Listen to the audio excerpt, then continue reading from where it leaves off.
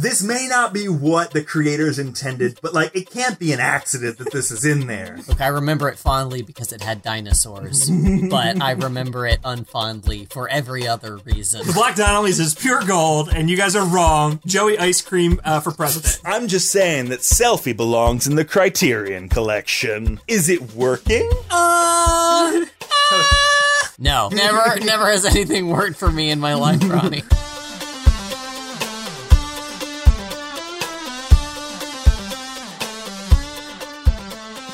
Welcome to Ending Pending. I'm your host, Andy.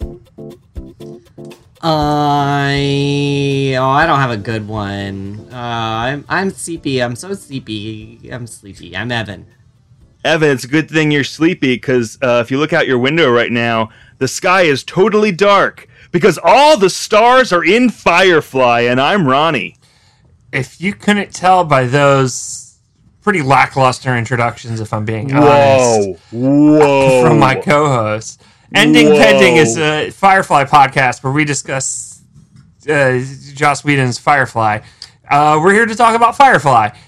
We watched episodes confusingly numbered, I believe, 5 and 6. They are safe and are Mrs. Reynolds by our count. But before we get into that, we have a guest. We have a guest, courtesy of the Satan and Rainbows podcast, formerly of Enter the Cage, a podcasting giant. We have Nate Treese. Is it okay if I use your full government?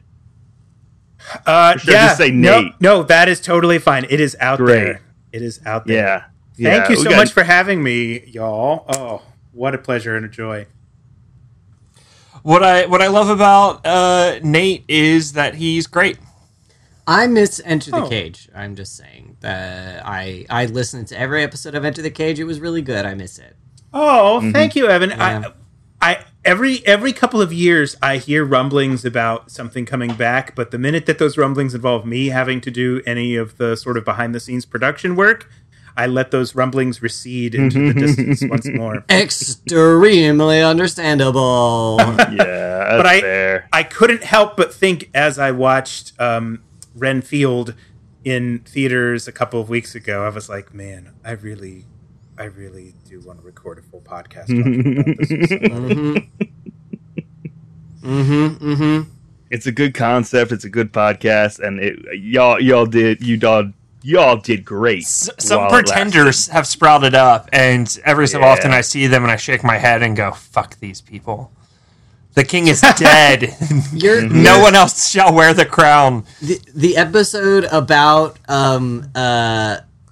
the fucking, what was that movie called? I'm saying a hypothetical episode about the one with Pedro, the unbearable weight of massive talent. That would have been an all-time great episode of podcast that has existed in this timeline, and it never happened because the podcast broke up, and it's one of the great tragedies of our time. I am a little sad. It is very bittersweet to me that the podcast kind of ran out of steam when we were kind of plowing through the sort of direct-to-video era. Because I feel like we maybe at that time were just starting to emerge from that tunnel into the more glorious. I mean, pretty much every movie with Nicolas Cage that I've seen since, Pig, The Unbearable Weight of Massive Talent, Willy's Wonderland. Renfield. Yeah, absolutely. All of those would have been wonderful episodes had we did it. It's just that we would have had to go through so many grabbed, stolen, spotted, unseen, all those various. I will say that aspect of the show is what made it work, though. The fact that you knew they're going bit by bit, every single one. Not that I enjoyed your suffering, but it was part of it. It was certainly part of it for me. That one where he's on the boat and all the animals get loose. It's a good one. I'm blanking on the name of it, but it came out 4 years ago. Oh boy, yeah, I don't know. Yep. I don't know. On a boat and all the animals get loose? Yeah, he's on a boat. Nicolas Cage is on a boat, and he's a big game hunter, and some pirates board the boat, and all of the animals get loose because the boat is full of animals. And so Nick Cage is running around fighting pirates, and there's like a magical tiger or something, but like the tiger and Nick Cage respect each other. Never. Oh, I do know. I think I do know what you're talking about. Yeah. I just Life of Pi. I was. I'm not gonna lie. I was high as shit when I fucking watched that movie. I was high out of my goddamn mind. What if Eddie just watched Leaving Las Vegas? And that's To be fair, though, I'm pretty sure Nick Cage was while making it, so I think that's the way he would have wanted it to have been seen. Yeah, absolutely.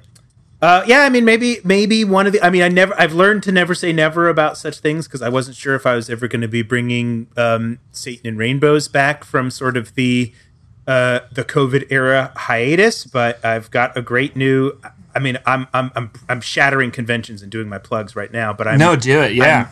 I've got a great new season of Satan and Rainbows that's going to be all about the legendary heavy metal band Black Sabbath, but only their years without their most famous lead singer, Ozzy Osbourne. They have just as many albums released without him as a lead singer as with him, and a lot of them aren't even available to stream online as of this recording. So there's like a whole hidden world to delve into. I heard you got some pretty great guests lined up for that too, which is pretty exciting. Here we go. Yes, let's just say fans of Ending Pending might want to drop in the latter half of our season for a familiar voice. Yeah, I wonder who that could be. Yeah. Anyway, let's do the bit. Evan, do you have a bit? I do. What's the bit? Okay, you're on a frontier planet. You're with a small community. Your resources are limited, but your potential is endless. You're essentially forming a new society, and somehow you have found yourself the charismatic spiritual leader of this small frontier community. What are you basing your cult on? Well, if it's a single piece of media, I think we're all gonna have to be minions.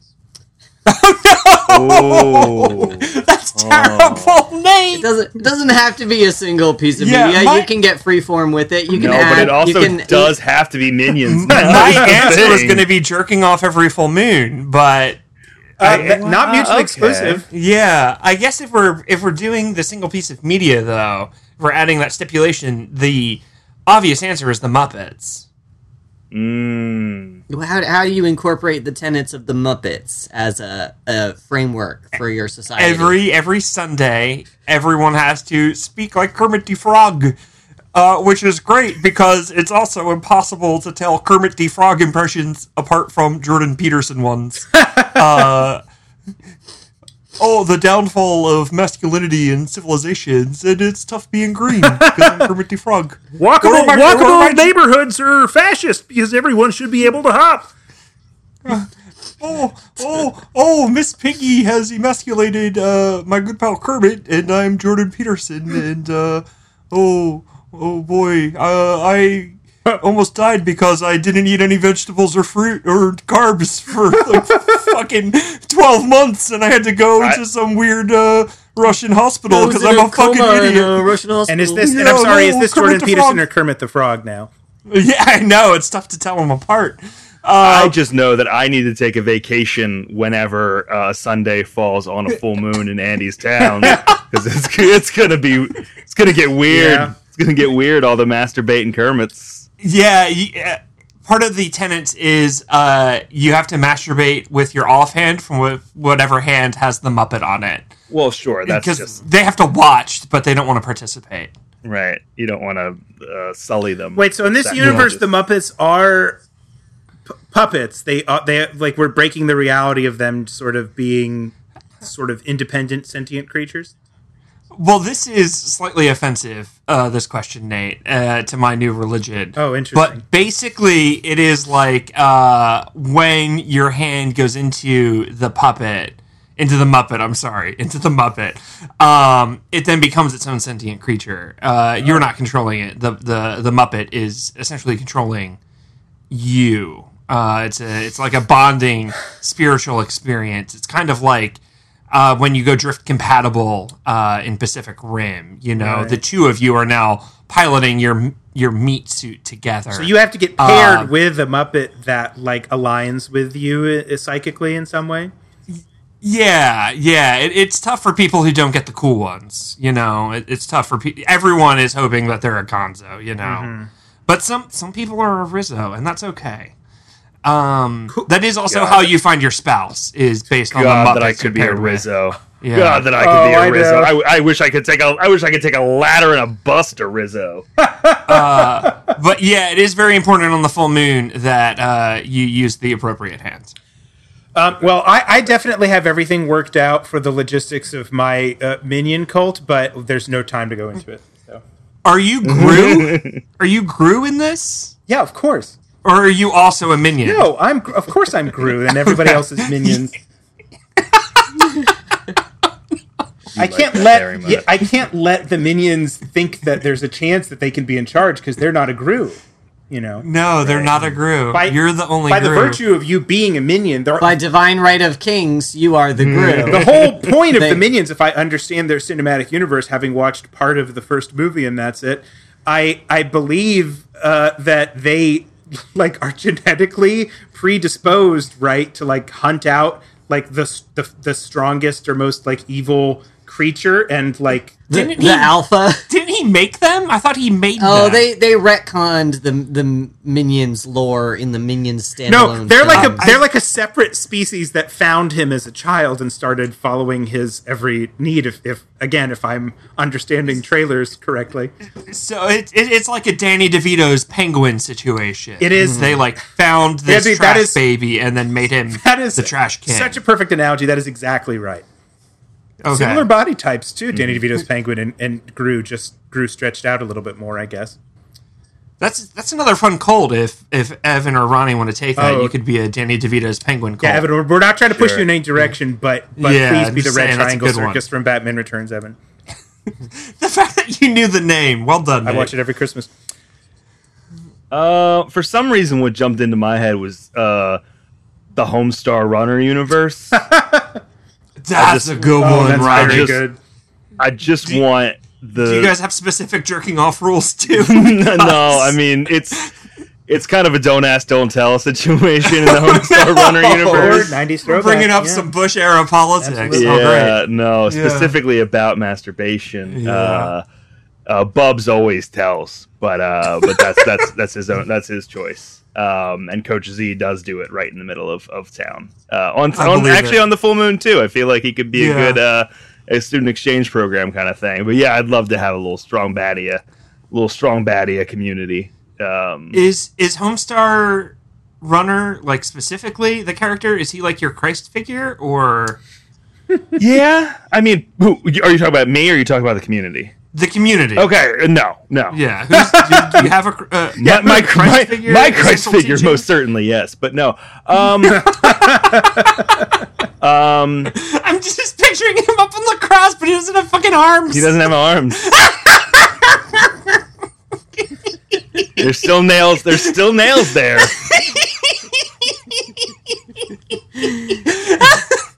And he's doing that laugh they do when they the special laugh when something's really funny. Well, Ronnie, I think that's funny. great. I'm just picturing the kind of force going in his head, and he's doing his fucking Homestar voice, and it's very funny to me. And Marzipan is fucking Mary Magdalene. Good. It writes itself. It's very good. It's very good. It's very good. The cheat is obviously Judas. Yeah. I mean.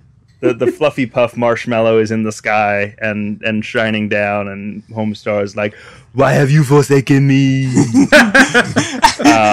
Actually, not to step on your cult. I feel like the cheat is John the Beloved. I feel like Strong Sad is Judas, but sorry. Ooh, real twist there. Twist there.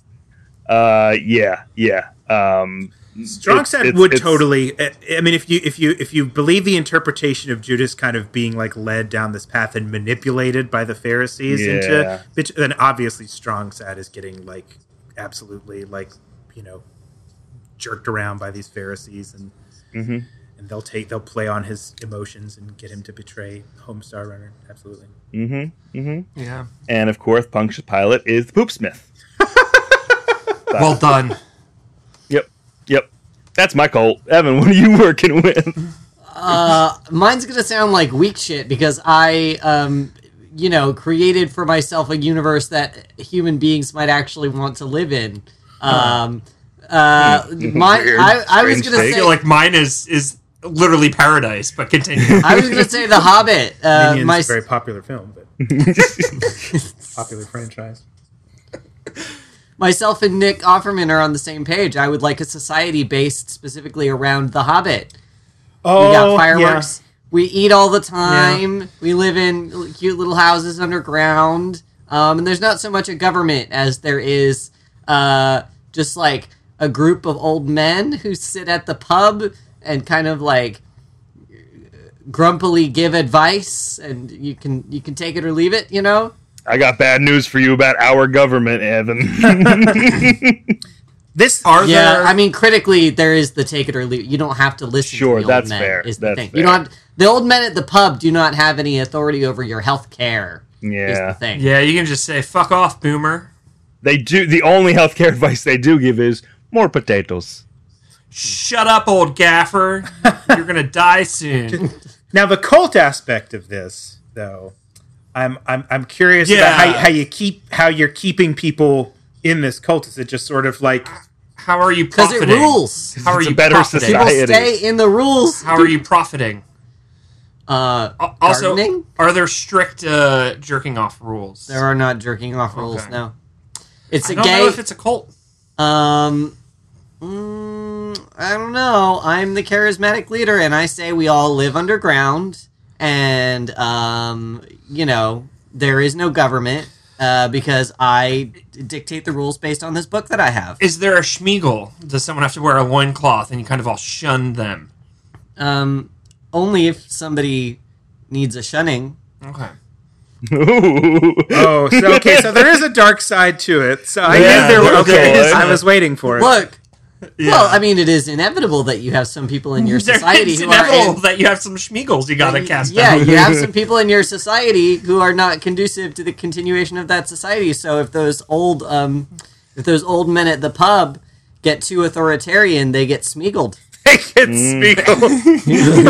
We rip your clothes off, we make you eat a bunch of raw fish, and now you have to wear this loincloth, and we beat you with sticks. Yeah, you have to live on the outskirts of town and look pathetic. You're not welcome in our paradise anymore. I didn't know that I wanted Schmiegeled as a verb, but it turns out that I really did. That's great. When things get really dark, you have to Gollum them, and that's we don't talk about when that happens. Mm-hmm. Right. That strays a bit far from the restorative justice element of this entire community.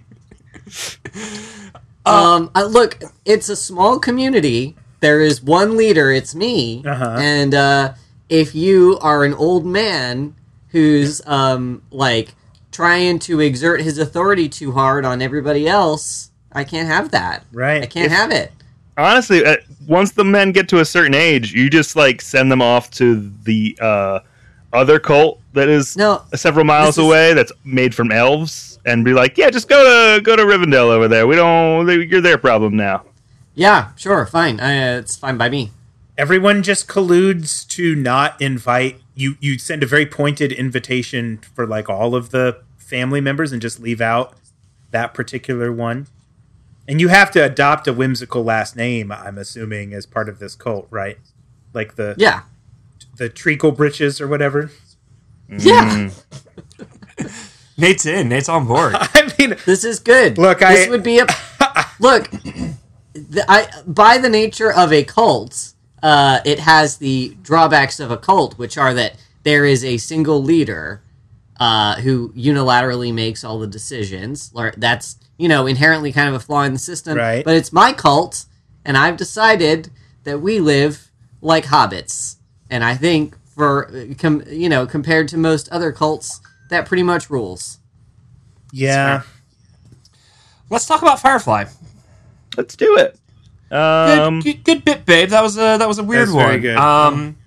I am gonna have, I think, probably some confusing dreams tonight about Muppets, but that's okay. You brought that completely on yourself. Yeah, I did. I sure did. Yeah, nobody told you had to make jerk off rules. I mean, I feel like it's not a cult if there aren't jerk off rules. And I'm speaking from someone who was in a cult that had very serious jerk off rules. Yeah. Fair. Yeah. That's fair. Yeah. Maybe a little projection there, but maybe. We watched 2 episodes of Firefly. Andy, what happened? What happened in these episodes? Okay, so safe. They go to deliver the cows. Mal gets annoyed with Simon and with River, and he's just like, dude, just take your fucking weird sister and, like, go into town. And For Simon's no reason, I'll say. River's just talking to a cow. In Mal's defense, they were about to be doing crime with some very jumpy people, and so, like, River... I understand Mal being like, hey, River does tend to cause scenes. Maybe, like, don't have her here when the crime happens. But you're right. She didn't do anything to spark this. But Mal's like, look, just get the fuck out. So Simon's like, I don't know. I'm worried about... We're wanted criminals. And Mal's like, that's not my problem. Just get the fuck out. So Simon and River go into town. Mal does his crimes.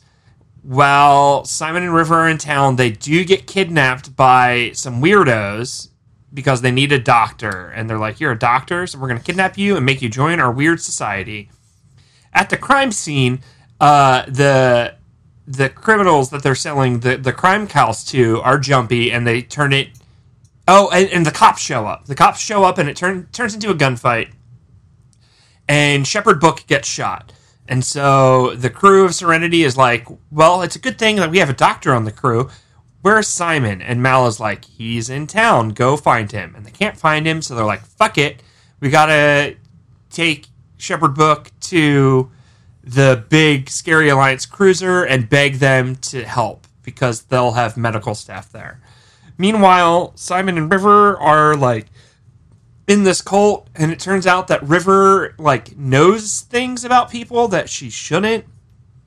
So they think she's a witch, and they decide to burn her. Jumping back over to the Alliance cruiser, they're like, absolutely, we are not going to help you. Fuck y'all. We're not your dad. We don't need to look out for you. And then they happen to check Shepherd Book's ID, and without, like, explaining, they're like, never mind, we are going to give you 5-star treatment, and we're going to let you leave afterwards. And everyone's like, huh, that's weird. I guess we should go rescue Simon and River now, though. So they show up in the nick of time. We get a very famous Firefly line of big damn heroes.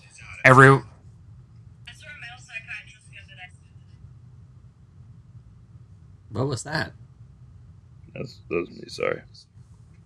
Ronnie, podcast Ronnie. We get famous Firefly line. We're big damn heroes. Everyone in Firefly loves that line. And they rescue Simon and River. Simon is like, hey, Mal, why'd you come back from me? And in a line that sparked 1,000 fan fictions, Mal said, you're part of my crew. And they looked at each other longingly. Next episode, Our Mrs. Reynolds. It opens with Mal and Drag. They stop some bandits. The weird townsfolk are like, yay, we love you guys. Thanks for saving us from the bandits. Let's all get drunk. They all get drunk.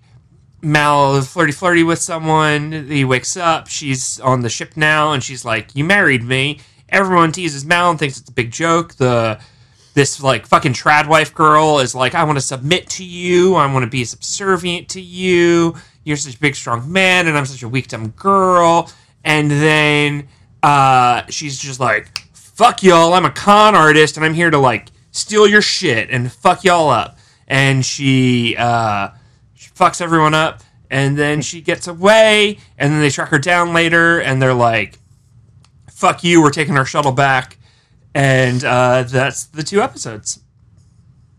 That's all 2 of them. Mm-hmm. We watched 2 of them, and I gotta ask it. Hey, Evan. Yes, Ronnie. These 2 episodes of Firefly, did they work for you? I thought they were fine. So yeah. All right. Hey Nate. Yes. These 2 episodes of the Firefly show, did they work for you? Kind of no, to be honest with you. Hey Andy. Yes, Ronnie. These 2 episodes of Firefly, did they work for you? So, yes, but barely. Okay. Hey, Ronnie. Hey, yeah. Hey, Ronnie. Hey, yeah. Did These 2 episodes of Firefly work 4. Babe, Babe, you had so many opportunities to derail it, like, and he's...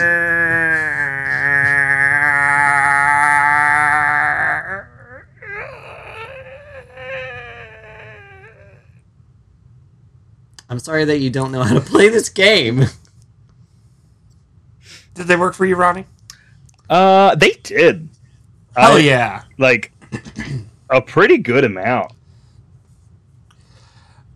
As I'm saying that because I'm not hedging, but I'm doing the classic Andy thing where I'm like, maybe my opinions are wrong and bad. Can't wait to find out more in the next bit. So, to give feedback to my answer, because I said like they worked with barely,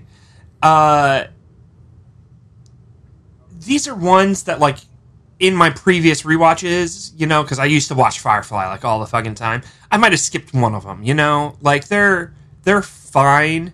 I do think they both have some like standout moments, but like, you know, maybe I would skip fucking Safe, you know, like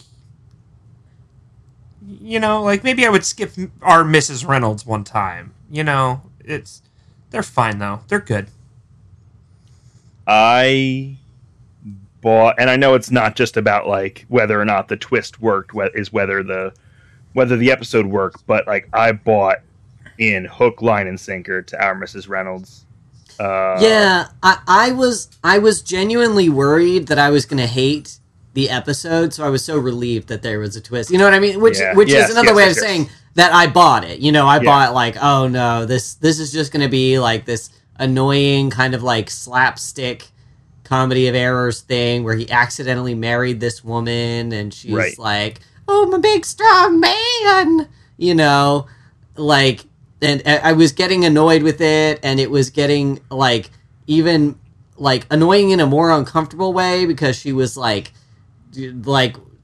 trying to seduce him, and so when the twist came, I was like, oh good, oh thank God, oh this is you know, an episode of television, not some kind of weird fantasy thing that somebody's working through, you know.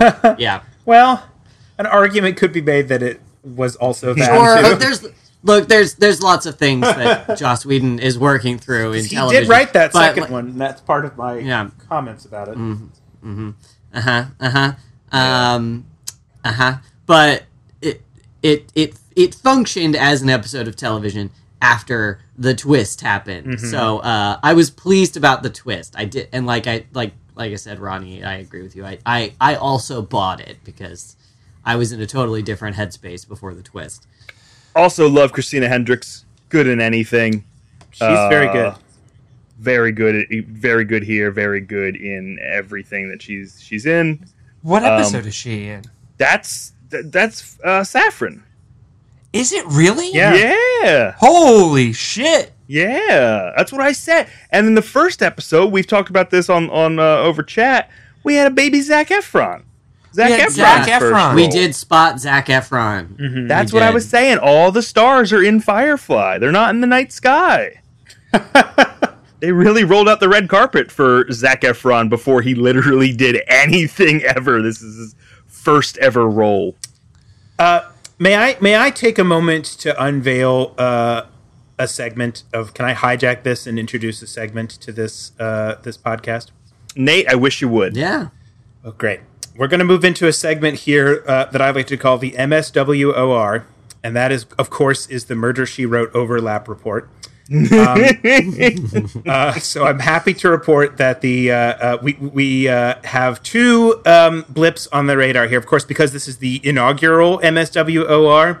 I have to bring up Ron Glass first, of course, who plays Shepard Darial Book.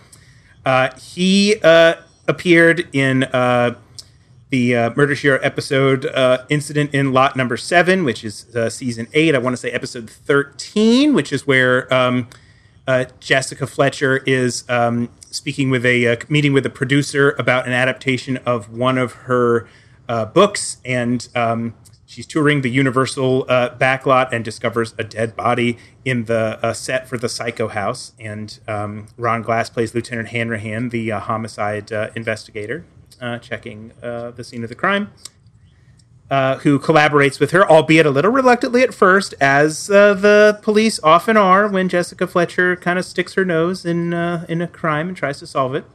But he comes around in the end. You'll be happy to know. We also have William Converse Roberts, who plays Mr. Tam. I don't know the name of the first name of Simon and River's father, but in the flashback scenes in Safe, he appears as sort of the social climbing parent of the Tams. He appeared in season 12, the final season of Murder, She Wrote, episode number 5, in home care as Justin Haynes, the murderer in the episode, who killed a woman that he had been stealing. I think he was her lawyer, and he'd been stealing money from her trust, and he killed her to cover it up and tried to pin the murder on a home care nurse who was a friend of Jessica. So she's not going to stand for that. And that will wrap up the MSWOR for this week. Thank you very much for bringing that to Nate. our table, Nate. That is most certainly the last time that will happen, because I don't think there's anyone with that kind of knowledge, unless we just bring Nate on it. Can we have a pre-recorded segment from Nate every week just about the episodes that we watched? The Miss War Corner with Nate. The Miss War. You know what? Maybe not every week, but like I'll just drop a few every once in a while. Sure. Yeah, we will definitely include that. Yeah, there was which I think speaks to, sometimes this show is very we're gonna sit in the boat and play house kind of thing, which I think this show makes this show succeed when you really just explore the I think we've talked about that several times with other shows that have like this kind of a cast. So it's just like very charismatic and very fun.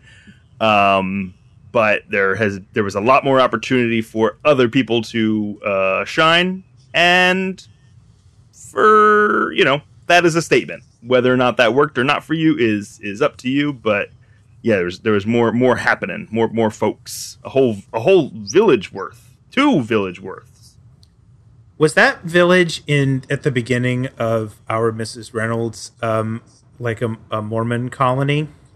Because they call the leader Elder Gammon, and he's got like a big Brigham Young beard. Oh. Yeah, They were drinking alcohol. yeah. I don't think. And they have weird They marriage thought that rules. hard about it. I think Elder just sounded like a vaguely religious title to call someone. This I don't know what this show is trying to say about religion. It clearly wants to say something about Christian religions, but I don't know what it's trying to say. Yeah.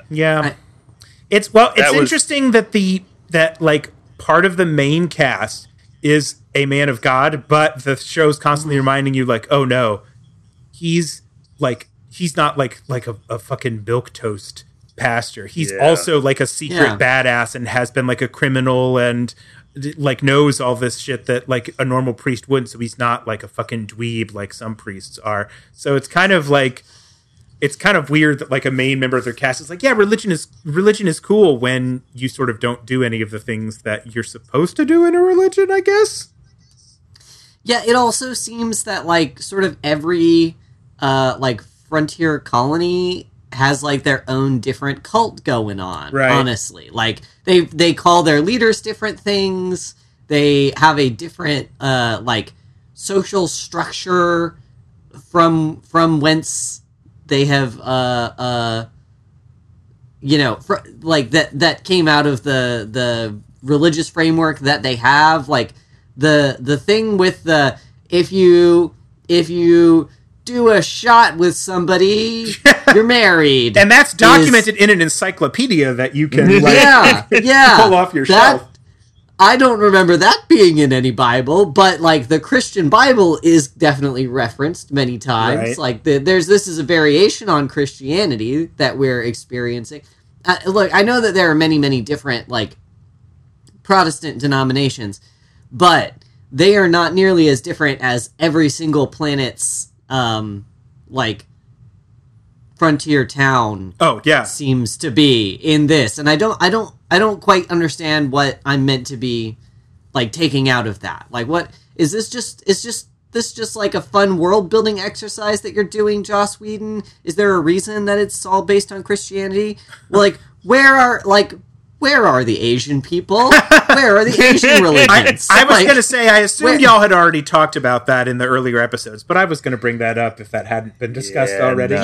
Yeah, because, like, again, like, as window dressing, you have the idea that, like, Chinese is widely spoken, and, like, Chinese, like, material culture is very pervasive throughout, like, these frontier towns. We have a lot of, imagery that is at least sort of based on like Chinese art, and we have clothing based on Chinese clothing. But like, yeah, we did point out that there's like no Asian extras. You might get one Asian extra in the background per episode. And also, like, where are the other cultural influences from China? Like, where is Confucianism? Like, where is Shinto, for example? I don't know. I will say, I'll to the point of the Chinese thing. I will say, again, I'm watching this having not watched the other earlier episodes in the season, but it really like stuck out to me like a sore thumb in a way that on previous rewatches of Firefly I hadn't noticed. But nobody does a good job. None of the cast, none of the guest stars do a good job with just casually sprinkling in Chinese like dialogue. It just sounds awkward and weird, like no matter who does it, whether it's Zac Efron. I was like, wow, he's kind of struggling with this, but he's like a child, so whatever. But then I was like, oh no, the main cast is all terrible at this too. It just sounds really stilted and weird.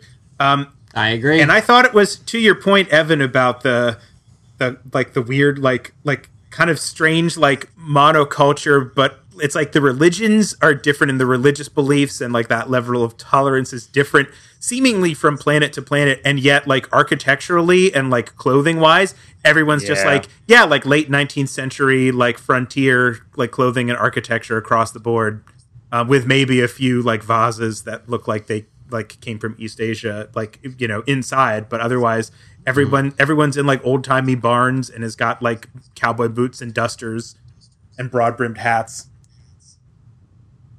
It's like you went backwards. Like that's not just like, oh yeah, in the future we'll all like just like fully be like, yeah, calico dresses are back in a big way and bonnets. Very strange. Anyway, this has been Evan's bitching corner per usual. I get to bitch a we little talk more than about usual. Positive stuff? Yeah, let's talk about positive. Oh stuff. yeah, you guys have a Mr. structure, Negative. right? Yeah, we try. We try. Evan sometimes needs to get the complaint juices out early. Yeah, I was chomping at the bit. Okay, well, you can lump my complaints in with Evan's corner then. I'll join you in bitch corner, Evan. It seems like fun over there. Thank you. Positives. Boy, howdy. I'd never kiss him on the mouth is the fucking funniest line. I genuinely laughed out loud. That's why I never kiss him on the mouth. And then there's a long silence, and then they just carry on with the scene. Very good. Fucking hilarious. The best comedic delivery yet. I have not been a fan of Adam Baldwin this whole series, but this episode he really got me. That and the whole monologue about the gun and trading the gun for Saffron. It's just like his delivery on that was very well done. I say one? that I liked that he said. I like the part where he's going through when they've seemingly abandoned Simon and River for good, and Jane is rifling through his personal effects, and he finds like a journal, and he just reads, it says, "Dear Diary, today I was pompous and my sister was crazy." That was very good. That was good. And him rushing back to Simon's room to dump everything out that he stole. Yes. When they rescue Simon, very funny. Mm-hmm. Mm-hmm. Yeah, Jane really shines in these 2 episodes, which is fun because I agree with you, Ronnie. Jane a bit of a stinker up till now. Yeah, a bit of just like it seemed like this was the role that was meant for Jane the whole time, but the actor just really leaned into like the hard ass tough guy very hard, and none of the like jokes came across as funny because he didn't think that he was supposed to be funny. And now it feels like whether because the writing is a bit more overt or because he's more comfortable with the role, he's really like rolling a little bit better now. Yeah, I feel like these sort of flavor of lines and interactions are why people liked the hat thing so much, because the hat thing is not a hard ass moment. It's silly. Like he's a big tough guy with guns, but he's also like delighted about this hand knitted hat. And that's the sort of characterization that people really liked about the character. The hat is coming next week. Sure. I'm not like everybody knows about the hat. I never actually saw the episode with the hat. But what I'm saying is like these things where he's like talking lovingly about his gun and like saying weird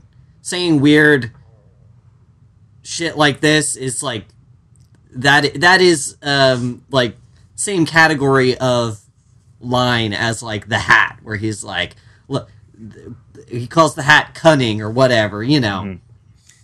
I feel like the comedy of these 2 episodes really save it in a lot of ways, both because like the first episode gets a little dark pretty quick, but in the second episode, like we talked about, like we are prepared to like not like it, and like you're not able to laugh for a long time because it's very uncomfortable, and then it becomes abundantly clear that like nope, this isn't what that is, and so like almost out of relief you're like, oh okay, oh thank goodness, now I'm kind of feeling jovial. The special hell running bit with Shepherd Book was very good. I enjoyed those little lines back and forth. Some people feel differently about juggling geese. I think it's hilarious. I think that's a funny bit. I like the geese juggling joke. I think Wash is my favorite character. Alan Tudyk is selling. This is a point I made earlier. Also, Nate, Alan Tudyk is selling the lines a lot better than some of the other characters. Like he's such a human muppet that like it works when he says, "Y'all ain't," and when he's doing this like sort of exaggerated cartoony frontier speak, it almost works when he does it. I think it's funny, and it's I agree with you. He's rolling with it. I have that in my notes that I think Alan Tudyk kind of runs away with every scene that he's in. I think his delivery is always really funny, even his reactions and stuff. And I believe he's probably the only one who like was kind of well known for being in a bunch of like having like a bunch of comedic like film roles prior to this as well. He almost didn't take this because he was a legit movie star before Firefly, and he was worried it would hurt his career to do a TV show.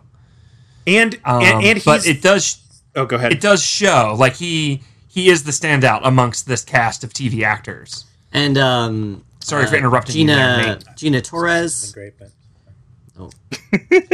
Gina Torres, also an outstanding actor. Yes. I don't think she sells the cartoony frontier speak quite as well as Alan Tudyk does, but I think those two, from a acting performance standpoint, are far and away leading the pack. Just to make sure I don't get hate mail, I wasn't dissing the rest of the cast. I think they're all no, great. no, I wasn't insinuating that you were. I was just as a spin-off of Alan Tudyk, great. Also, Gina Torres, great. Yeah, I do. I mean, I'll say it. I actually do agree with you, Evan, that I think that some of the, not to say that they're bad actors, because I think all of the main cast has charisma, but I do think that it is a problem, and maybe it gets better throughout the show. I haven't, like I said, I haven't rewatched in a while, but in those 2 episodes, I thought everybody, except maybe for Alan Tudyk and in some places, Fillion, but I think everyone who has to kind of talk in like the folksy, like homespun, like frontier sort of like accent, it doesn't really work for me throughout most of it. It just feels like they're doing like a bumpkin voice. Like I was really hoping that they'd settle into it more as the episodes went on. I pointed out that I wasn't crazy about it in the first couple of episodes, and I was trying not to be too hard on it, but it is noticeable to me. You're getting into negatives. I'm sorry. You're getting into negatives. Nate is indulging me in a way that you guys don't. Very naughty. It's not time for that yet. I'm going to lie down. No. We're only mentioning that in the context of how great Alan Tudyk is. So we're back on track. His whole scene with Saffron in the cockpit is fantastic. Yeah, agree. Yeah, very funny, very good. They both sell it really well. You can tell that she is just trying to get this over with so that she can enact her evil plan. And she's very frustrated, and he is not picking up on that energy at all. He's just incredibly uncomfortable that my friend's / captain's wife is coming on to me, and I'm married, and I'm a wife guy, and I love my wife. It's good stuff. Very good scene. Mm-hmm.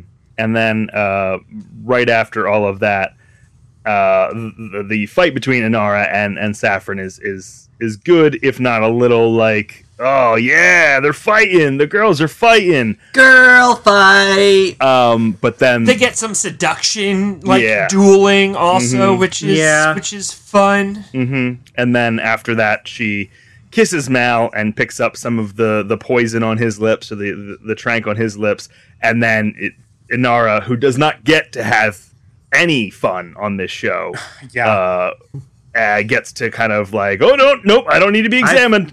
I hit my head. She keeps unprompted bringing up the fact that she fell and hit her head when clearly everyone can tell that's not what happened. I did think that was very funny. That was very good. And the takeaway being oh, you made out with the deadly bisexual assassin was kind of fun. Yes. Yeah. That is.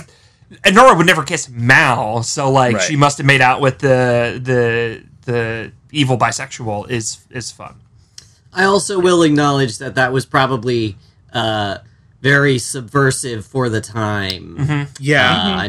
This was 2002, so while it's it's not great by now standards, it's not LGBT representation of any kind. Right. I'm sure that was scandalous to put in at the time. She has mentioned that she takes female clients. Sure, so but mentioning that in dialogue is different than and this is now just another notch in that bad analogy. It's just another pebble on that scale of the crew doesn't find that weird, and it seems perfectly natural that they would assume that about Inara is kind of neat. Yeah, they're teasing her for getting seduced, but not being what a I can't believe you would do something that crazy and unnatural. Mm-hmm. That's where the shock was coming from. Can I say a positive that's more to the show overall, since I wasn't here for earlier episodes where you might have talked about this? Yeah, sure can. Well, this is almost. I'm going to sort of Q&A line at a con. This is more of a comment than a question, but yeah, we've been there. I feel like the Serenity. I mean, I could be wrong. I could be missing something, but it feels to me like the Serenity is kind of the last iconic spaceship design in pop culture, and I had forgotten how well the show does at really making the geography of the ship kind of all make sense, and how it definitely feels like a very lived in space with dimensions that are that seem to stay pretty consistent from episode to episode. The only other hero ship, as sci-fi nerds, we refer to the main ship in TV shows as the hero ship. The only one that I think really comes close is The Ghost from Star Wars Rebels, which is an animated show, but like phenomenal ship design, very similar to what you're talking about with Serenity. Like you feel like you know the geography. It feels like home for the characters. I think The Mandalorian could have done it with the Razor Crest, but they blew it up 2 seasons in. Oh, and right. Like, and he doesn't get it replaced, and like 2 seasons really isn't enough time. Like the ship doesn't get enough screen time in those 2 seasons to really drive it home in the way that Serenity does with 1 season of a TV show and a movie. Yeah. And even the Razor Crest doesn't feel like home as much as it feels like his workplace, like his cubicle, more than it was than getting there. It was getting, yeah. Grogu was playing with the little knob. Sure. It was getting there. But I love The Ghost, but I think I agree with you, Nate. Like this is like the last, one that is like so culturally significant. I had not watched any of this, and I knew what a Firefly class ship looked like. Like it is. They don't have the rules that like Star Wars and Star Trek has as to like what is the propulsion, what does this, what makes this happen. That like the Dave Filoni of it all, I feel like has to adhere to some degree. But this is just like it's got a spinny butt and it glows and it looks real pretty when it like does that, and it's great. It's very fun. And also is like very, very homey too.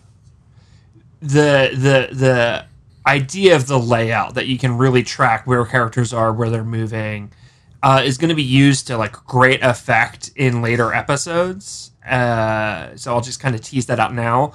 But it's really important that they kind of establish it early on in the show that like where everything is, where people's rooms are. You can tell everyone's room apart because of the stuff in it. Like it is a really, really iconic ship that feels like home. Mm-hmm. Yeah, that's just something that I noticed, and I know that applies more to the show overall. But I was just like, man, it really is kind of something I had forgotten about, like something I had sort of taken for granted. Yeah, we did remark on the interior of the ship, but we didn't talk much about the exterior design, actually. So good thing to point out, Nate. Oh, all right. Well, that's my contribution for the rest of the recording. I'll just be sitting back. The scene at the end of Safe is really great. It's an iconic scene for a reason. Oh yeah. I think seeing Simon's break up with his family is interesting. I don't know the actor's whole fucking backstory. I do know that he is an out gay man. I don't know how much of that he was channeling into the breakup with his father on the show. But you really did feel for him, the don't come home shit is rough. Yeah, I think the flashbacks for me were the best part of that episode. Agreed. Yeah, he really puts his whole pussy into that breakup scene with his dad. Can I give a shout out to Isabella Hoffman, the actor who played Reagan Tam, the mother? I'm going to quote this because I have this written out. The fact that she has to deliver one of the clunkiest lines of exposition I've ever heard and actually makes it like pretty natural is so impressive to me that I just want to give a shout out, because the line is, he's like, kind of got his tinfoil hat on, being like, these letters are not like the things are misspelled. She's making mistakes that she wouldn't. She's trying to tell us something.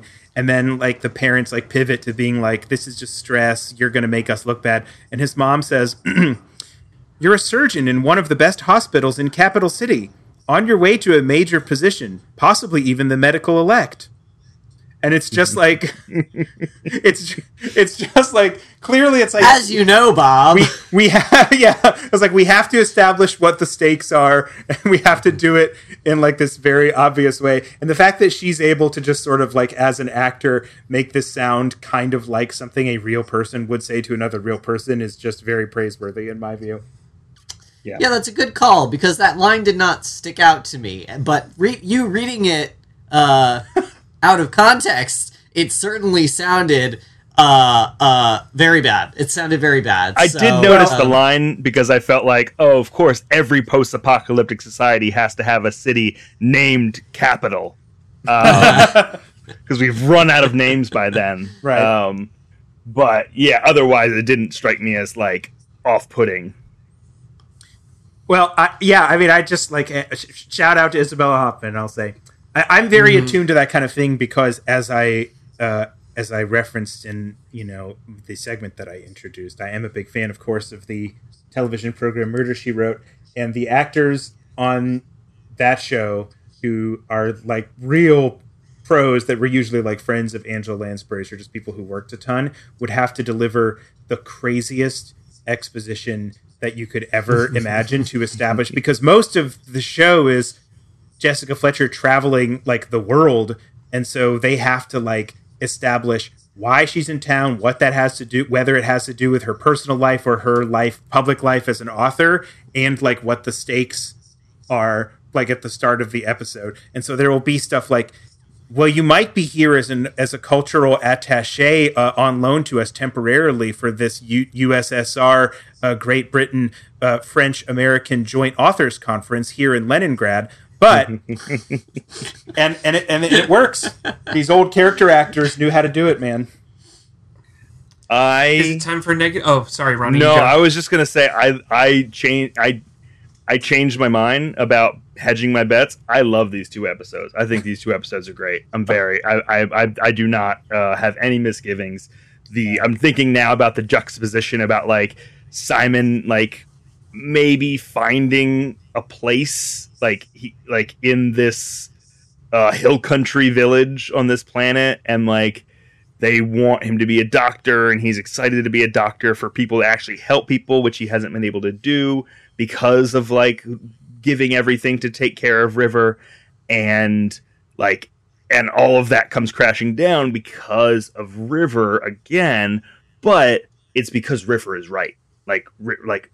Not even like right, like following River is going to like give him the best case scenario. He did not want to be among these people. These people are not like right in the head. They are not, there's a lot of toxicity here. And like River didn't know that. River didn't do anything to like indicate that. It's just that like letting River do her thing and following along with her is always going to give Simon like the best path forward. And that is tough for him to see at any point, but it's never like a question as to whether or not he's going to do it. And I like the way that was like juxtaposed with the flashbacks and everything. Hell yeah, Ronnie. I agree. I don't think these are bad episodes. They're just not some of my favorites. We're coming up on some of my favorites soon. Next week, we'll be watching Out of Gas, and that is one of my absolute favorites. And then the week after that, 2 bangers, just back-to-back bangers, which I'm very pumped for. So I'm trying to keep a level head as we go into some all-time favorites of the show. Sure. Nate and Evan, can you shit on these 2 episodes, please? I would love to. Can I get, I guess, my shit out of the way? Can I poop first? Yeah. All right. I'll use the bathroom first, and I'll use some poopery so it doesn't stink too bad when you guys come in. Let it match. Yep. The crazy religious lady sucks. Yes. Oh God. She's I feel bad for taking a dump on this lady's acting 21 years later, but she really isn't selling it to me, and her dialogue is bad, so it's like I'm not blaming her. I don't, maybe she's a great actor, but her dialogue is bad. The character is not strong. And I don't like the Bible verses she was using to, like, spout out her weird religious beliefs. Maybe they were trying to drive home that, like, oh, the Bible's different. I don't know why I went into Jordan Peterson's right there. But, oh, the Bible's different now. It's the future. They got different Bible verses. But, like, she wasn't quoting real Bible verses. And there's enough weird fucking Bible verses that, like, you could have, like, picked some weird shit to have her spout out. And maybe people wouldn't notice if they don't know the Bible, but I do know the Bible. And Saffron's Bible verse wasn't real from the Bible either, was it? I just assumed it was Song of Solomon's. No, that wasn't real. Whenever I hear something real horny from the Bible, I'm just like, that's probably Song of Solomon's, and I didn't read that because I wasn't married. You're only supposed to read that if you're married. No, I know exactly what you mean. There are many, many sexy passages in Song of Solomon. I've, through cultural osmosis, heard most of the sexiest ones. I'm 90% sure that the stuff she was saying is not. Well, I did a little research to see, and the only because obviously we'll I don't have a Bible in this household, we never would, but I went online to search for it, and every search result was like this. I'm trying to find in the Bible where this line from Firefly is. So I was like, okay, I guess that's not in there, but yeah, I'll say this: she fucking sells it in a way that poor other lady could not. And it makes sense that she would be just making up something that sounds old timey and euphemistic and everything, just to get under Mal's skin a little bit. But I totally agreed on the character of Doralee. That was tough. I will say that character is carrying the expositional weight of that entire episode. For sure. Nothing, she has to convey that they are a religious cult, convey that they are Bible quoting and they believe in spiritual healing, and then on a dime turn and be like, oh no, but we also are real careful about demons and witches, and it is whether it is her acting or whether it is just the speed at with which things just the bottom falls out. It is tough to keep up with, and she is not doing a great job, but she's certainly given the weight of everything that is happening in that episode. And again, poorly written, right? Simon is complaining you fucking kidnapped us and put bags over our heads and drug us out here, and I'm not cool with that. And she's like, judge not. Yeah. And it's excuse me, bitch. Y'all fucking kidnapped him. He's allowed to be a little sourpuss about it. Mm-hmm. And then on a dime, she's like, y'all are witches and we need to burn you at the stake. And it's where's that judge not that you had 2 minutes ago when I was complaining about you kidnapping me? Yeah, I feel I feel like too much of the turn for considering how much screen time he gets with this character versus how quickly things ultimately end up happening. It just seemed weirdly truncated, the turn of her being you're an angel, honey, to then being yes, she must be cleansed with fire. That was tough for me. Yeah, there were definitely opportunities where that could have been established a little bit more gradually. She could have, like you said, there was so much screen time with her. She could have thought River was a little weird, been a little suspicious, and then tumbled down into full-on burn the witch. But that did not happen. Not to rewrite this whole episode like I rewrote Top Gun 2, but I feel like she should have been the non-believer who is manipulating people, and she's trying to protect her position in the cult as the best doctor they have. That's also good. That's a good angle. The governor who was trying to cover up his the patron who's trying to cover up his fucking murder or whatever. He should have been the true believer that she was manipulating. That was so tossed just swap off. that, and it's more compelling. Mm-hmm. That was so tossed off that he had this whole other thing. I was if it's going to be that he's a hypocrite and he's keeping his thumb on this town with religious fear, I don't know. It just felt so strange that all this stuff about them being this overtly religious society, because you don't really find out that they're religious freaks until that last minute, and it's not even really a twist necessarily. Yeah. Also, mishandled for sure. I'll just add, I don't know why the patron didn't just be take when the crew showed up with guns, wouldn't he just be oh yeah, take the only person who can tell who knows that I murdered the previous patron. I don't know why he was hey, no, she has to stay and be burned. It's like, yeah, just be like, oh, the unholy brutes came and took her away. We have to be even more insular and weird and religious about stuff. Mm-hmm. I was like, yeah, just like, you're giving it away, man. Like, don't you're overselling.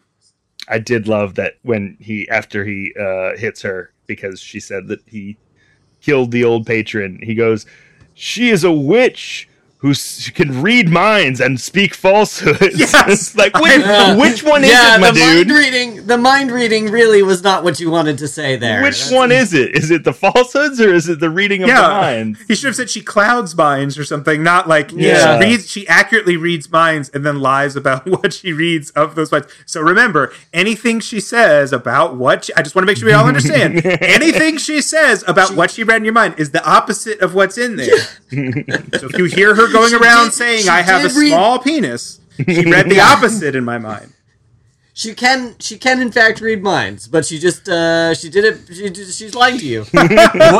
Okay, they're a brother and sister. One of them always tells the truth, and one of them is always lying, and we need to burn both of them, or else God's going to be angry at us. Mm-hmm.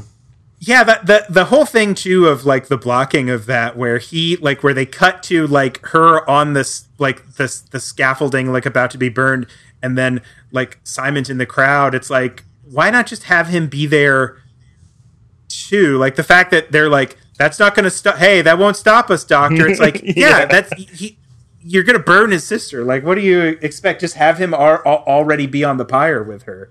And that way you could have them have like a longer moment together. He had to do some fisticuffs. Also, like the speech, like I was kind of surprised because I guess I had misremembered, but I thought you at least got some kind of reaction because Dora Lee is completely gone from like the episode after she like rings the bell and snitches.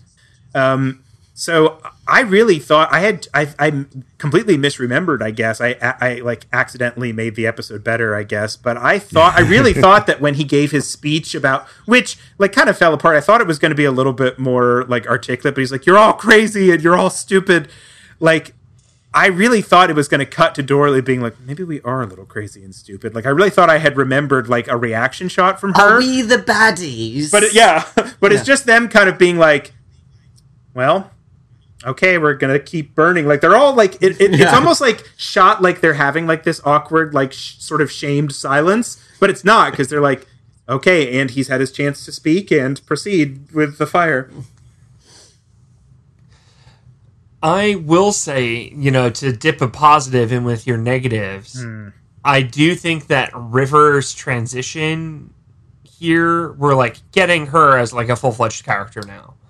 Right. Like the first two episodes we watched, she's like fully incoherent. She's, in a ice coffin for a chunk of them. Then the next two we watched, she like has a flash of ability with the whole badger thing. Now we see her like using powers. Right. Like fully now. So she is slowly being built towards a more capable character with agency, whereas previously I would say she didn't have any agency. I'm still not sold on you might just never get on board with her, and that's okay. I do not like this sort of, I don't even know if it's a trope. Maybe Joss Whedon created the trope, but this like child mind idiot savant girl thing that he's doing. There is a cinema trope thing called waif fu that was popularized by Whedon. Yeah, where it's like a very small, dainty woman. I don't think just like kicking. It's not that ass with superpowers, which was like River is going to end up doing that. She's going to be like fighting off horror. And isn't that basically all of what like Dollhouse is too? That's Buffy, Dollhouse. Yeah, that doesn't bother me. It's actually this is, well, is it Born Sexy Yesterday? Is it a Lulu Dallas thing? It's close to that. It's related to it, where she's like, I don't know. There's something like weird, like she's a grown woman who's acting like a weird child, and it feels yucky to me. I can't quite exactly articulate like all the moving parts there that make it feel yucky to me, but it doesn't. It completely gives agree me the bad with you on vibes. that, Evan. I was going to bring that up, and I'll say, since we're in the negative section now, and I'm allowed to say something I didn't like about this for the first time, I will say I really thought I forgot that like in the like title cards when they're introducing like the cast at the top, like during the theme song, it is heinous that everyone gets like them doing like, you know, kind of cool stuff in the, you know, like just like sequences from the episode, and then Summer Glau's thing is just like her like naked in the fetal position in the cooler, and like a dry ice cooler. I was like, that is so fucked up. Joss Whedon. This is definitely a weird fetish of his. It's something I know that we've mentioned this before, but I hate everything about it. Just don't like, and it's not Summer Glau's fault. No, like she's working with what she's got, but bad writing. Don't like it.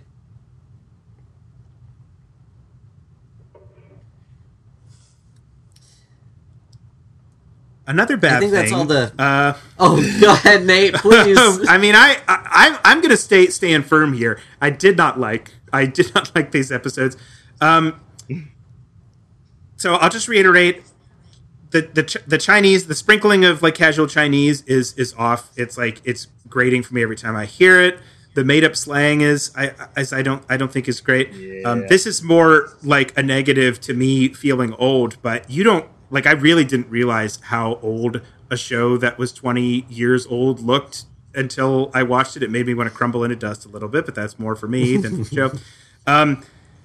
The sound effects, like the sound editing for the guns is all over the place. We got to get that shit figured out. Either they are laser guns or they aren't. Get your shit figured out, sound guys. They are officially not laser guns. Well, you could have fooled the sound editors. Are a little rough. Yeah, because it is going to be a major plot point later that they are not laser guns.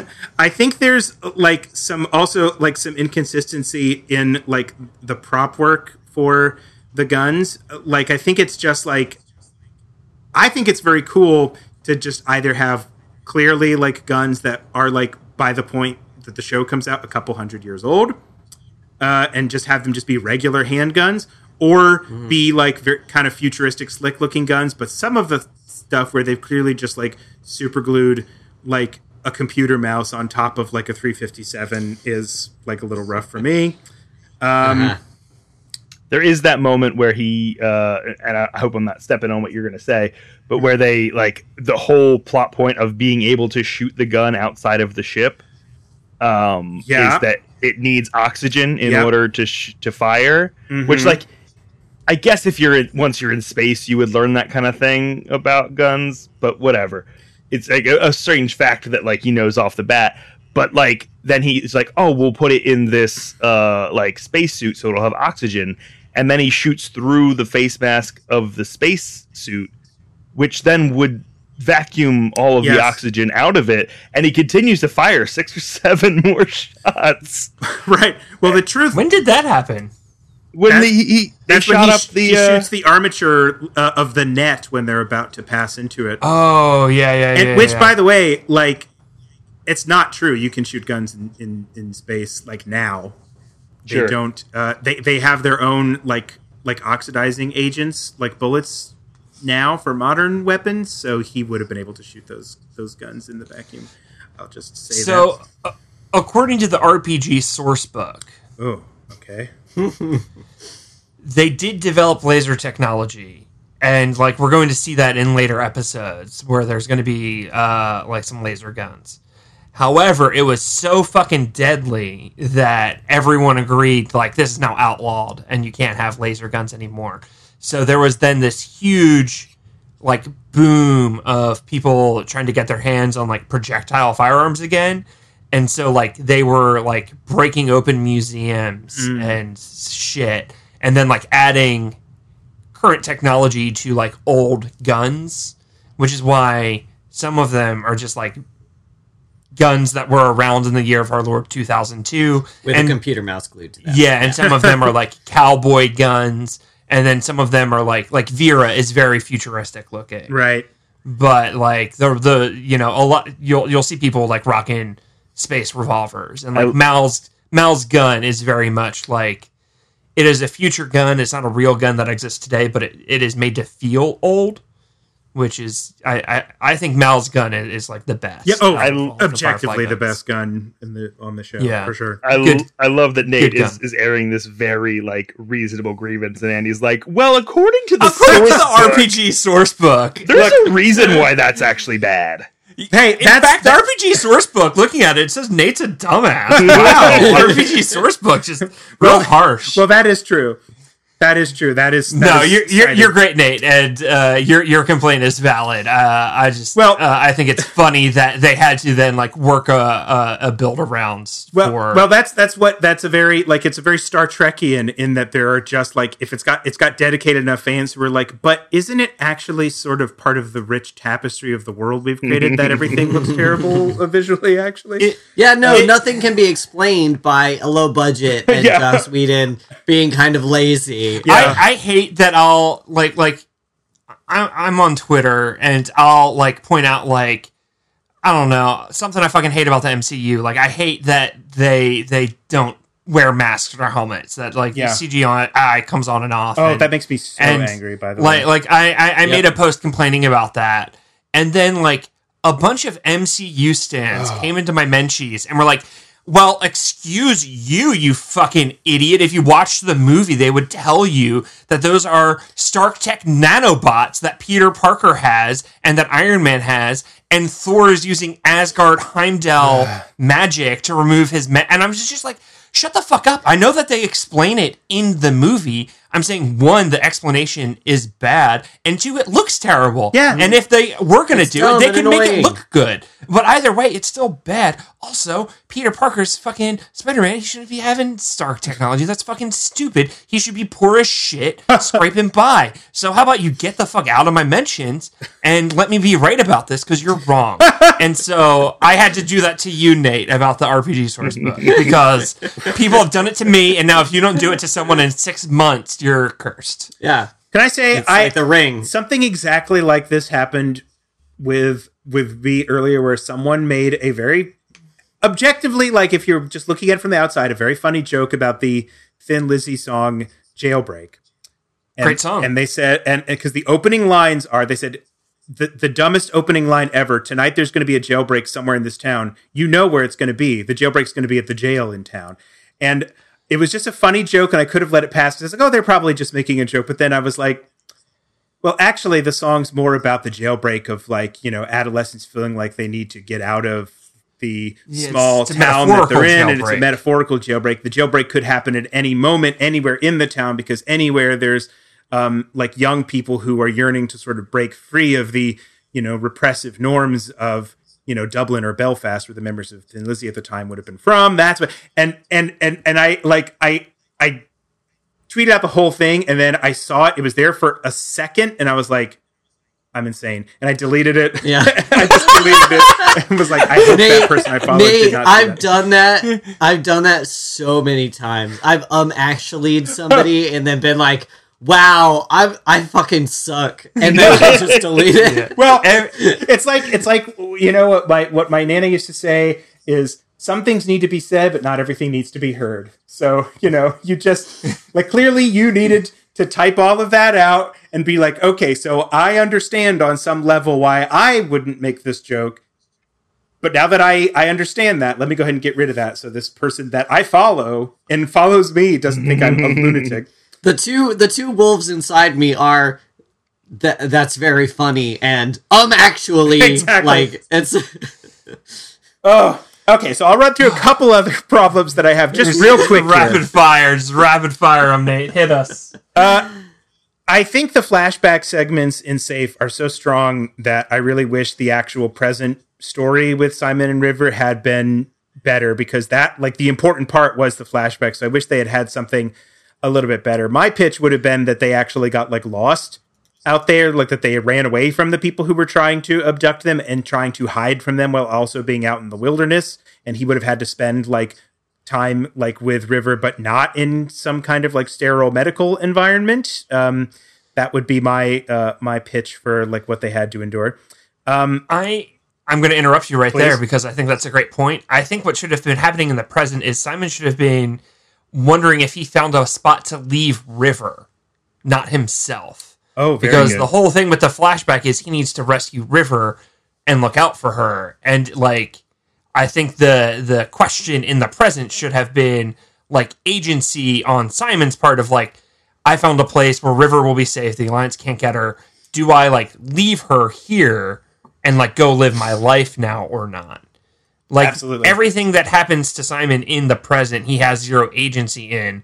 And the flashback scenes are all about his agency in rescuing River and the choice to sacrifice his, the life as he knows it for her. So they could have been strongerly thematically tied together. Absolutely.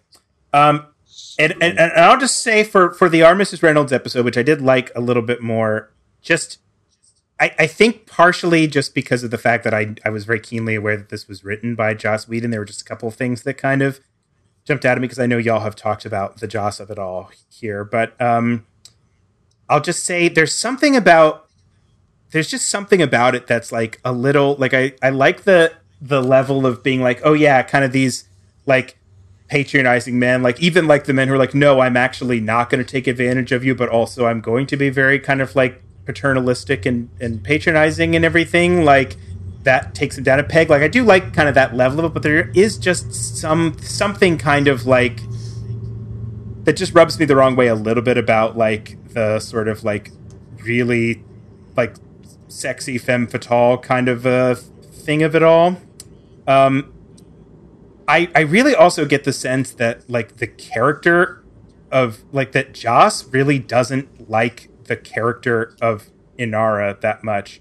Like it's like a decent amount of thought went into the construction of like the courtesan system and everything, but he still has some kind of like disdain for her as a character, Nate, like that she's some kind of snob that I just can't. I've been on about this for like 3 episodes now. Like that, I'm so with you. Thank you for validating me. Mm-hmm.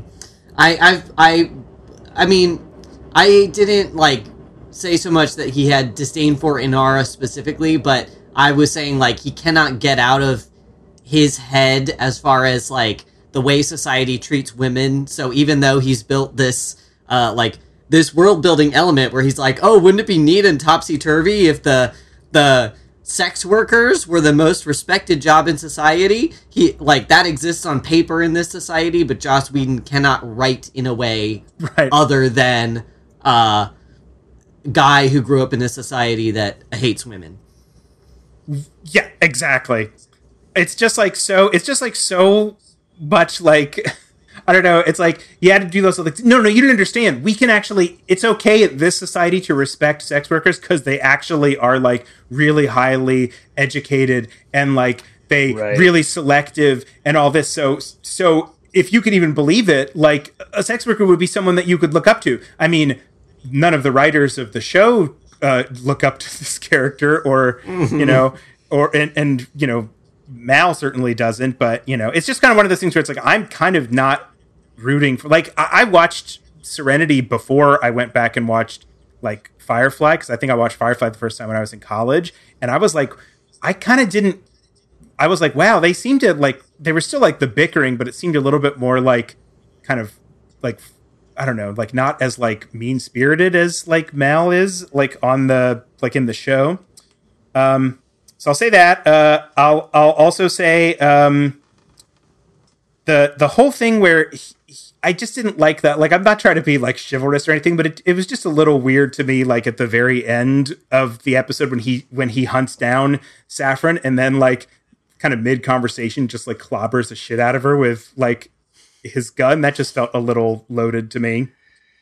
Yeah, there wasn't really a point in him like he admittedly was not going to kill her, which like that's good, maybe, but like he came to get the shuttle back, and then he like went and saw her just to like have a button at the end scene, but then he had to knock her out because I guess so that they could get away from her, but like you didn't have to like go and get her either. Like it was just kind of like you got everything you wanted out of the interaction. Like you physically bested her, right? And then you like pointed a gun at her and basically told her like, actually I have friends who trust. And that's why I'll always win and you won't, because you don't trust people because you're a sneaky person who doesn't have true relationships and all that. And so it's like, i.e.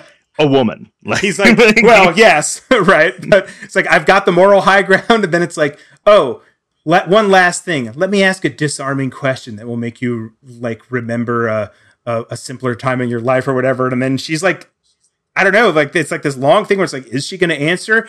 Like I kind of thought I'd forgotten. I was like, are they just going to cut away? And they're like, and because that was kind of what I thought was going to happen. And then he's just like, slam. You'll probably just lie anyway, and then just leave. And I'm like, wow, that's like a woman. That just well, right. It just felt like there was a lot of that in there. And the last thing I'll say is when this is specific to me, just because I have unfortunately been in a minor way embroiled in some Darren Aronofsky's The Whale discourse lately. But I did not like that Saffron was listing like all the people that she saw her sisters in the Maiden's home, which is a whole other thing about like how long she was actually there and how she kind of insinuated herself into the society and how she selects her targets for these two like randos, these two car talk guys that are in like space. And she lists all the people that her Maiden's home, like sisters, her sistren were married off to. And she says, various ugly guys with unnatural desires, vicious or blubberous.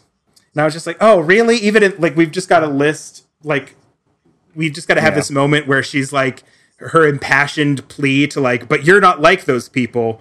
And then like they have the pinpoint where he's like, wait, do I have blubber on me? So I just was like, that's kind of like a little much to just like sort of just include like blubberous in like the list of like undesirable, like hideous qualities. Like they're like vicious and they hurt me, and also they can be fat too. The three worst things you can be are abusive, and like some kind of sex pervert and fat. Right, like, those are the three worst things. Which I mean, like that essentially is like those are all the villains in Dune. So I do. It's not like there isn't like representation. Why can't I like for me to be that guy that gets to float around in that anti-gravity suit with that onesie to just like talk about Dune like Stellan Skarsgård? That looks so fun. Why would you deprive a fat person from actually having that role? Anyway, those were all of my negatives with it, and I'm sorry to be the only one that apparently didn't like these episodes, but there we go. It's fair. No, I agree with many of your critiques, Nate. I usually don't get to go as ham about my critiques on this podcast because I try not to be the negative Nancy. That's already the reputation I have, but I think that you're right and you should say it. I was re-listening to we just released the 0 episode of this series yesterday to really fuck up the timeline here. But I was listening and like was taken aback by how much I was not looking forward to watching this show and how much I thought I was going to dislike it. And I think a lot of my like impassioned joy is just because I was so prepared to be like, this is nothing, I dislike this, I hate this, and it's like, hey, this ain't half bad, so it's the best thing I've ever watched. Well, there you go. Well, also, as you got into in that episode, like there's just no way of escaping like sort of the shadow of the Joss of it all, like when talking about this, even though like obviously, like, there are so many people other than him who are involved in, the making of this show. Yeah, it's hard to separate, I mean, like you said, Joss wrote this, Our Mrs. Reynolds, so it's like, yeah, there's a heavy influence there, but, like, from the same token of, like, being very into the way that Kaylee is written and liking the way that Zoe is written, it's like, it is easy to decide like, oh, well, that was like, there's other people writing on this show. And then like look at Inara and be like, I mean, then they're also writing that too. It's. I know that I know that no one is trying to say like all the bad stuff was written by Joss Whedon and all the good stuff was written by other people, but like it leads to a complicated, not a complicated system as far as like viewing Joss Whedon, but a complicated viewing and analysis experience of just like, well, there's good stuff here. This is separating the art from the artist kind of thing at this point. Like it's tough. It's complicated. Oh, well, are we so yeah, there we go. That's my thoughts on Firefly, on these 2 episodes of Firefly. Yeah.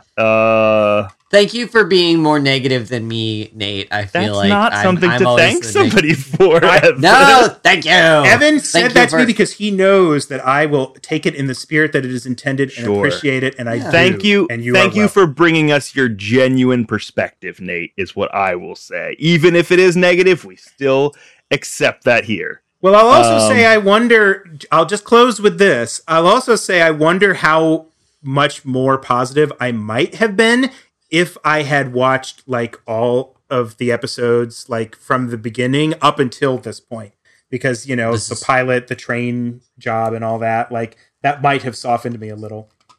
This is true. Yeah, if these next 2 episodes or next couple of episodes that Andy is talking about are really the bangers that they are proposing, then like I might be getting like a Firefly tattoo with where I'm standing right now. There's a bad precedent here. Ronnie, you're being catapulted back to 2002 and you're going to speed run the entirety of nerd culture. I'm doing it. 2002 onward. You're going to do 20 years of geek culture all in like, the emotional journey of 20 years of geek culture over the course of like the next 2 months or something. Yeah. No, me and David Tennant, we're going to like really do it up with our TARDISes. That's on the way, right? That's probably right around this era. Oh yeah, right in there. Yeah. Great. Thank you so much, Nate, for joining us. Where can people find you online and in podcasting? Well, you can find me. My handle across the board is @TheNateZone on Instagram. Less, on Twitter a little less these days, but I am technically still on there. You can find me there. I like a lot of people, I have sort of spun Tumblr back up. So, you can find me there too. I'm there more frequently than I used to be in the last decade or so. And I maybe by the time this episode comes out, I'll have the new season of my eclectic music history podcast, Satan and Rainbows, out with the new season that I talked about. You can also check out at satanandrainbows.com all the other seasons. We did a season on Judas Priest, legendary heavy metal band Judas Priest. We did a season on Gentle Giant, legendary British progressive rock group. That's truly one of the wildest listens you will ever experience listening to some of their albums. We did a season about Bay Area thrash legends Testament. And then we did a season on Renaissance, British symphonic classical band Renaissance. So a lot of variety, and we've got something like 80 something episodes up. So if you want to check out our backlogs, now's the time to do it. Love it. Love that. Big fan of Satan and Rainbows. I have no touchstone for the music whatsoever. I have a little bit for Black Sabbath. My dad was a bit of a Black Sabbath head, and it was scary to me. And so there's something alluring about that. So I'm looking forward to that. But I do the same thing with our good friends over at the Chainsaw Matinee podcast, talking about horror movies. I don't like horror, but that's how I get my touchstone through it. And Nate, you supply me with the prog rock and heavy metal that I never got to experience. So thank you for being that touchstone for me. It's my absolute pleasure. Really, the quintessential podcast host. Like you just do such a phenomenal job, Nate. Oh, thank you so much. Oh my God, Evan, anything nice that you want to say about me right now? Or, You're so negative. I feel guilty for having not listened to Satan and Rainbows. I don't know anything about music, and so like I don't have any vines into this. Well, I'll tell you this: the attention that I need is also constantly at war with my desire to never be perceived at any time. So that is totally fine. Nate, that's so relatable.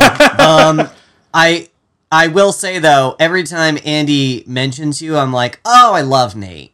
Andy can attest. Yeah. Mm-hmm. I do. I have said several times, like, oh man, I wish Nate lived closer. What's Nate doing way out in Texas? That's dumb. A question I ask myself from time to time as well, my friend. Yeah. What is in Texas? Who could say? Anyway, Nate, I think you're very witty and quick, and I admire you very much. Oh, thank you, my friend. We'll be back next time with a couple more episodes. I realized that if IMDb, I don't know what the IMDb order is. It's all over the place. We're going Hulu order if you're following along, just to keep everything on the same page. We'll be back next time, and it's Where They May. It's still it's gotta still be Where They May. What year? Presumably. Is it? Presumably it is Where They May. If it's not, I've cut this out. It doesn't matter. But if I have not cut it out, then it is May. And you should check out all the cool stuff that's going on. It presumably is wrapping up at this point, but we've done a lot of stuff that is exclusive for the Patreon, but also a little bit of Patreon stuff that may have leaked to the public feed. So be sure to check that out. Always going to do lots of stuff for Where They May. We love you, our subscribers, and we love you, our future subscribers, which is everybody. Because it's the secret. And check out Good Neighbors, and check out Fanfiction is Good, actually, and check out Force Friends Rewatch. Great shows on the Where They May Radio Network. And I guess you could follow Ending Pending on Pending Pod at Twitter. I did a little bit, but follow Where They May on Instagram. That's a good place to do that too.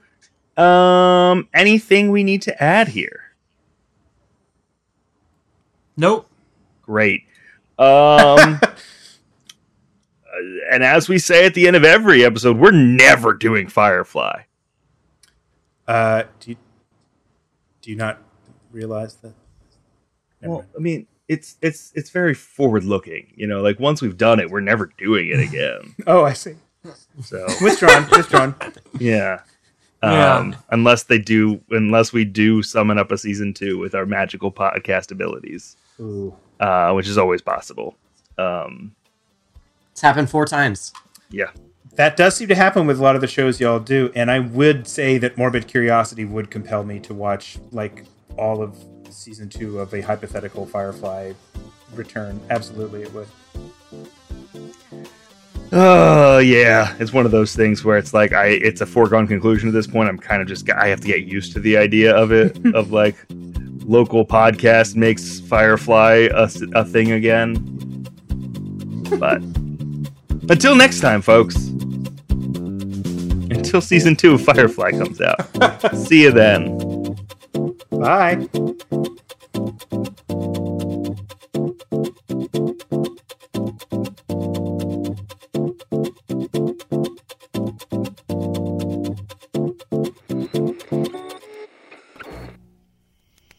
Where They May